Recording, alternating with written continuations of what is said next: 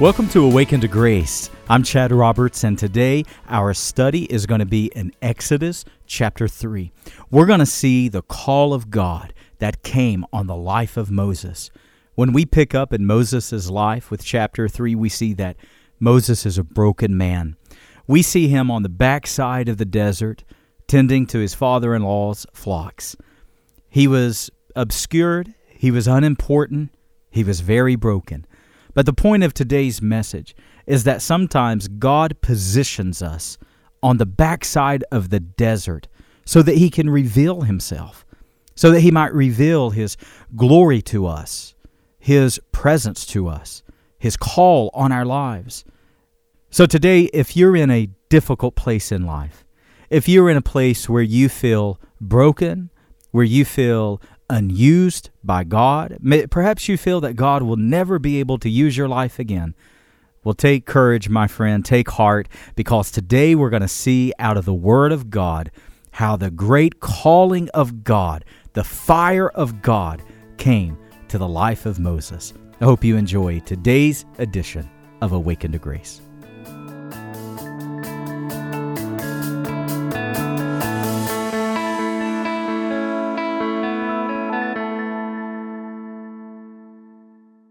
Today, we're going to be in Exodus chapter 3, and I want to entitle today, Standing on Holy Ground. We're going to look at the call of Moses. We're going to see how Moses was a broken man when God revealed Himself. Moses was a man filled with mistakes and missteps. Moses lived his life in obscurity. Moses lived his life with regret. And we're going to see how God came to Moses in the burning, fiery flame of a bush. And I can't wait to share today with you. If you look at verse number 1, there are going to be several things I'm going to have you write down if you're taking notes. Number 1, I want you to look at Exodus chapter 3, verse 1, and I want us to notice the solitude that Moses found himself in.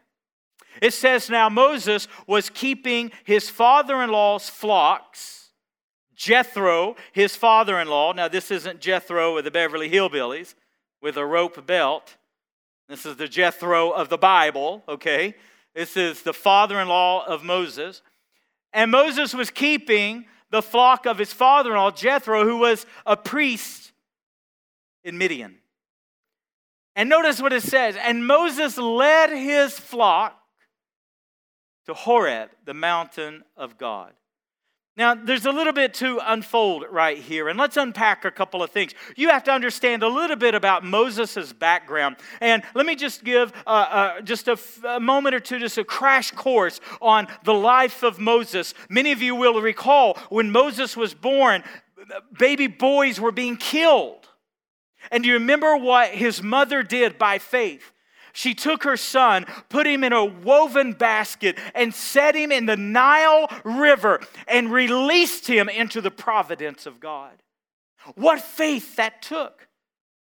On my many trips to Cairo, Egypt, I've spent a great deal of time on the Nile River, and I love the Nile River. One of my favorite things to do on the Nile is they have these certain boats that have these booths in them, and they will fish off of these large boats and catch these fish, and they have these little charcoal grills at your booth, and they'll bring this whole fish and they'll grill it right there in front of you on that charcoal grill, and it's as tasty as it can possibly be. And they have taken me to the place where tradition says that Moses' mother released him into the Nile. And let me tell you, when you see it for yourself, what faith it took. My friends, the Nile River is not the Holston River. The faith it took. And as you know the story, Pharaoh's daughter finds him, adopts him. He becomes the adopted grandson of the mighty Pharaoh of Egypt. And for the first 40 years of his life, he grows up among the palaces of Egypt. He grows up around the throne of Pharaoh. He grows up in the lap of luxury. But according to the book of Hebrews, there came a point that Moses knew his history, he knew his family background, and he watched his people, the Hebrew people, he watched them being slaves. He watched the taskmasters, and righteous anger came into the soul of Moses. And one day, the Bible says, rather than choosing the pleasures of Egypt, he chose to suffer with God's people. And one day, while a Hebrew was being beaten by a taskmaster, Moses attacks the Egyptian and kills him. And then Moses flees for his life. And this is where you and I pick up. He spent 40 years in the house of Pharaoh, and now at 40 years old, Moses finds himself a murderer and can never go back to Egypt again. Can never go back to the house of Pharaoh again. No doubt there were people looking for Moses. You don't think he was a popular figure? No doubt people were looking for him. The Egyptians were looking for him. And now when you and I pick up, he is now at this point in chapter 3 verse 1, he's approximately 80 years old. He spent 40 years in the house of Pharaoh. Now he has spent 40 years in obscurity.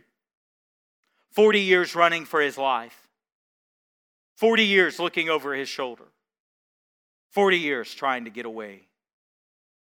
And what the Bible tells us, it's actually quite fascinating in verse 1, that Pharaoh goes not just into the desert, but the ESV says that he went to the west side of the desert. The actual Old King James says it was the backside of the desert. Now, all of us have had desert-like experiences, right? Perhaps today you feel as though you're in a desert. You feel like you're completely and utterly alone today. Maybe you feel like God is 1,000 miles away. Perhaps you pray and nothing happens.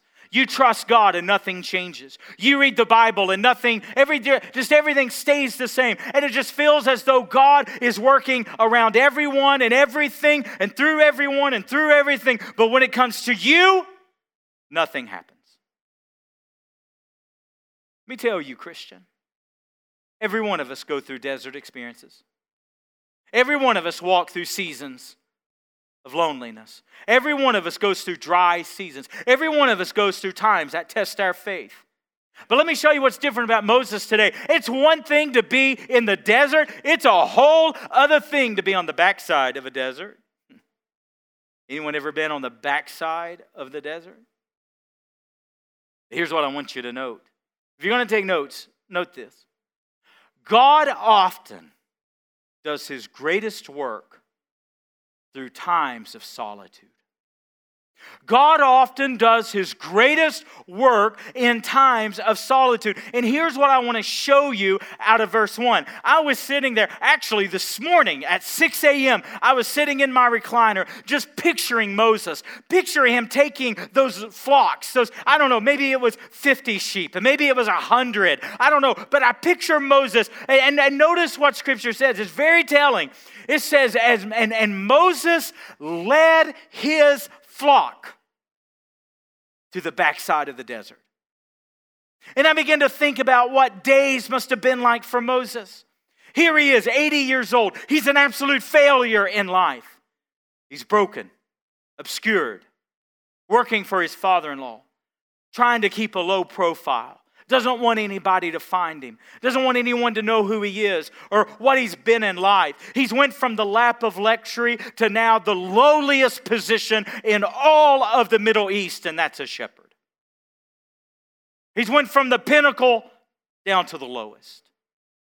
And what was it like on a daily journey through these 40 years that now Moses is 80 years old and he's been hiding for 40 years and now just the mundane of life. And what is he doing? He's leading his sheep. And all of a sudden the Holy Spirit began to speak to me this morning about 6 a.m. and God began to show me just as Moses, God was allowing him to do the mundane, the routine. All he was doing was leading the flock. But little did Moses know that God was was raising him up. Little did Moses know that God was positioning him in the backside of the desert, that now Moses would lead a small flock, but later Moses is going to lead over 1 million of God's people out of Egypt into the promised land. And could it be with your life? Could it be in your circumstance right now?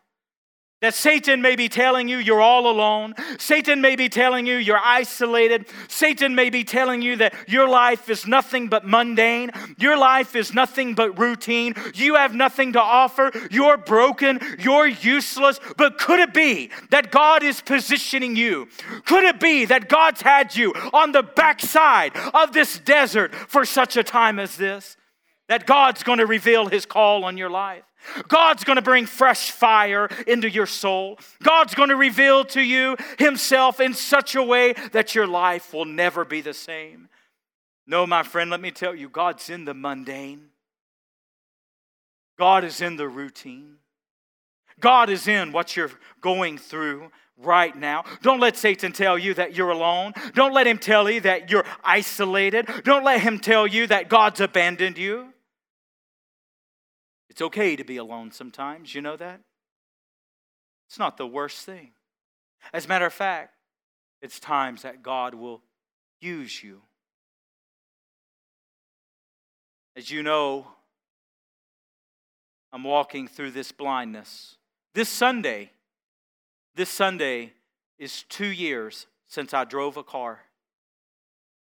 I drove my car to church on this Sunday 2 years ago, and never drove again.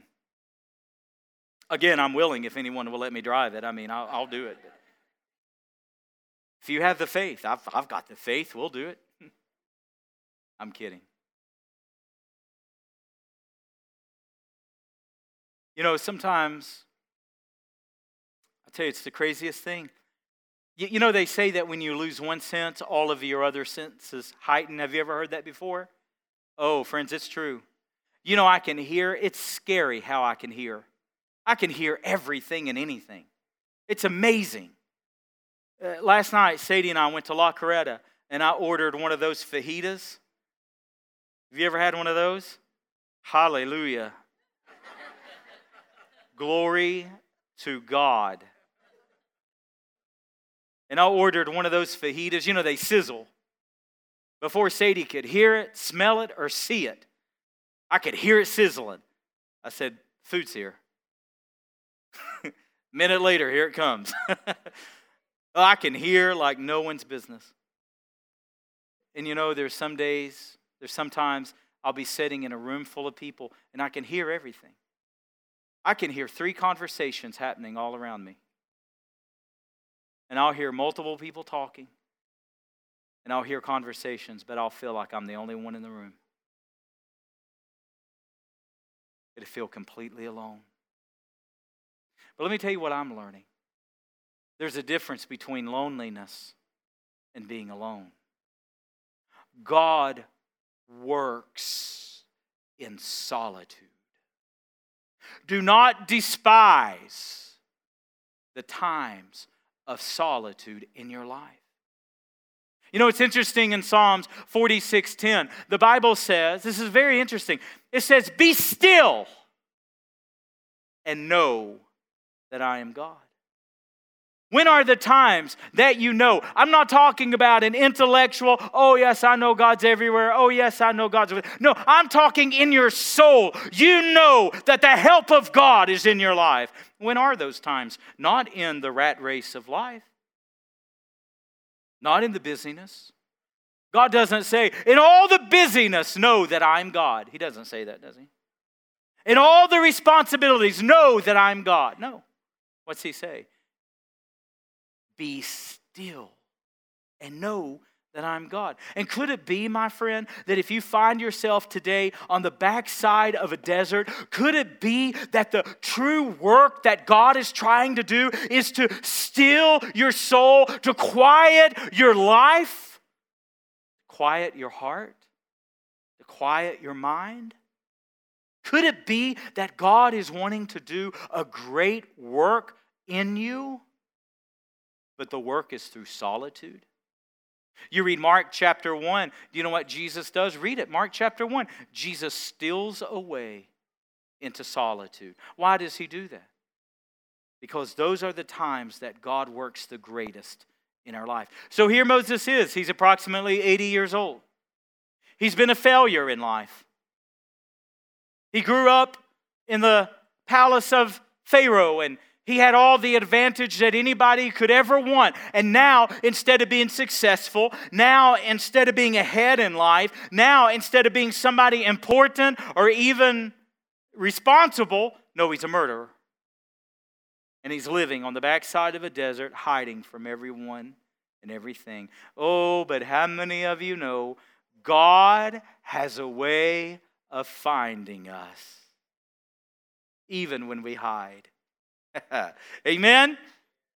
Perhaps you're listening today, you're watching online, or you're here in the building, and you've been hiding from God for a long time. Friends, God knows exactly where you are. And I want you to look, verse number 2. This is so wonderful. Verse number 2.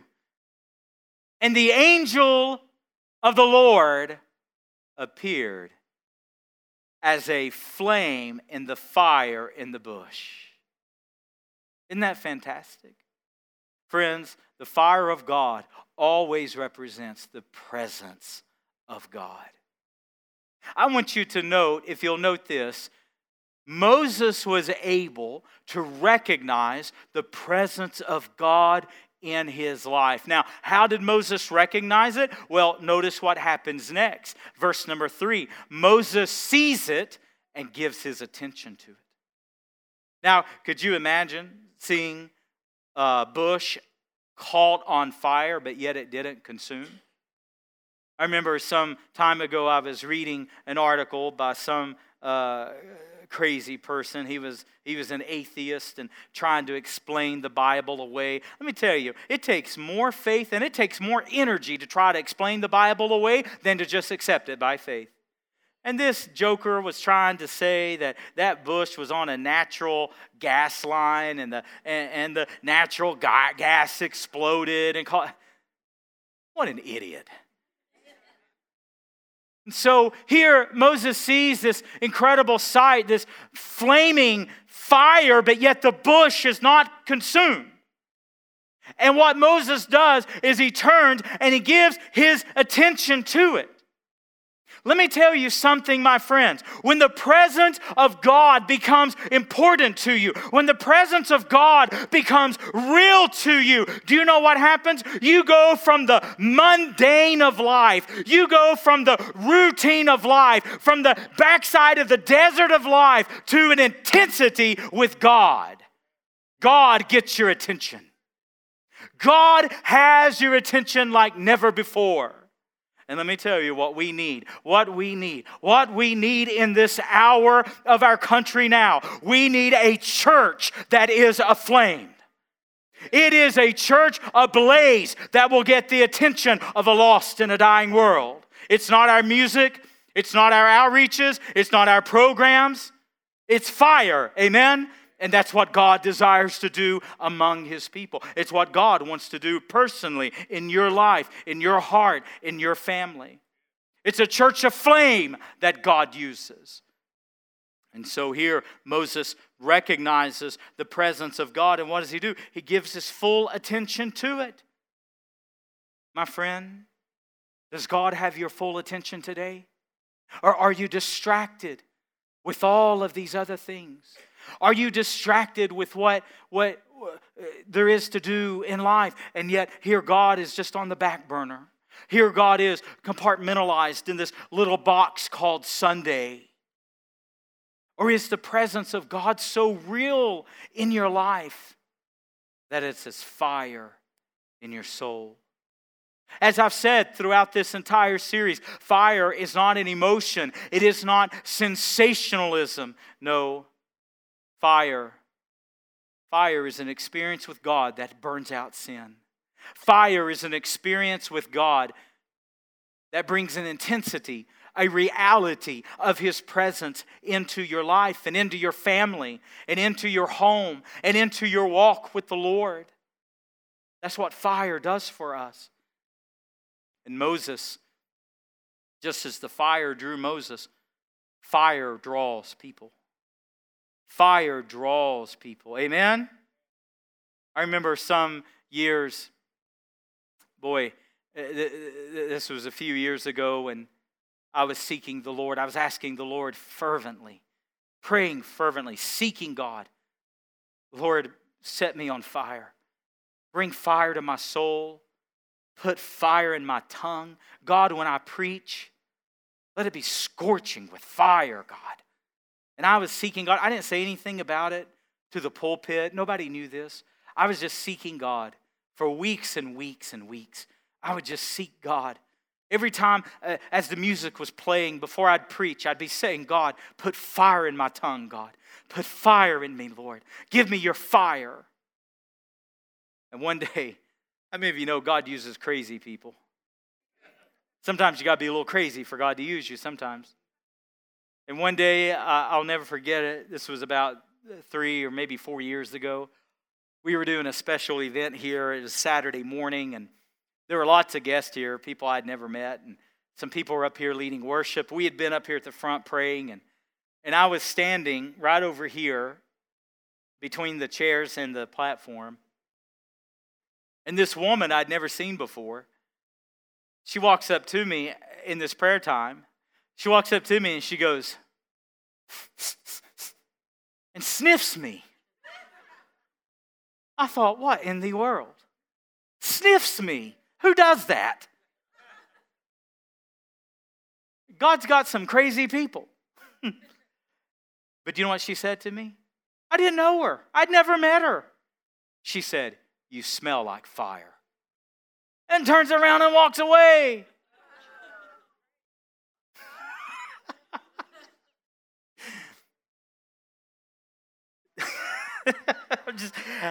I'm just thinking how stunned I was after I got over my shock. Somebody, made me want to sniff myself. Oh, what deodorant am I using? Holy Spirit. It wasn't Old Spice, I tell you that. But after being shocked, it was, listen, what a sweet confirmation from the Lord. Listen, are you able to recognize God's presence in your life? Let me tell you how you recognize it. You give your full attention to it. It becomes what you seek after. It becomes what you long for. But see, many of us can't do it because we're in the rat race of life. If we would be still, Psalm 46:10, if we would calm ourselves, quiet our lives, and seek the Lord, friends, we would find a fire in our soul that God ignites that nothing will ever quench.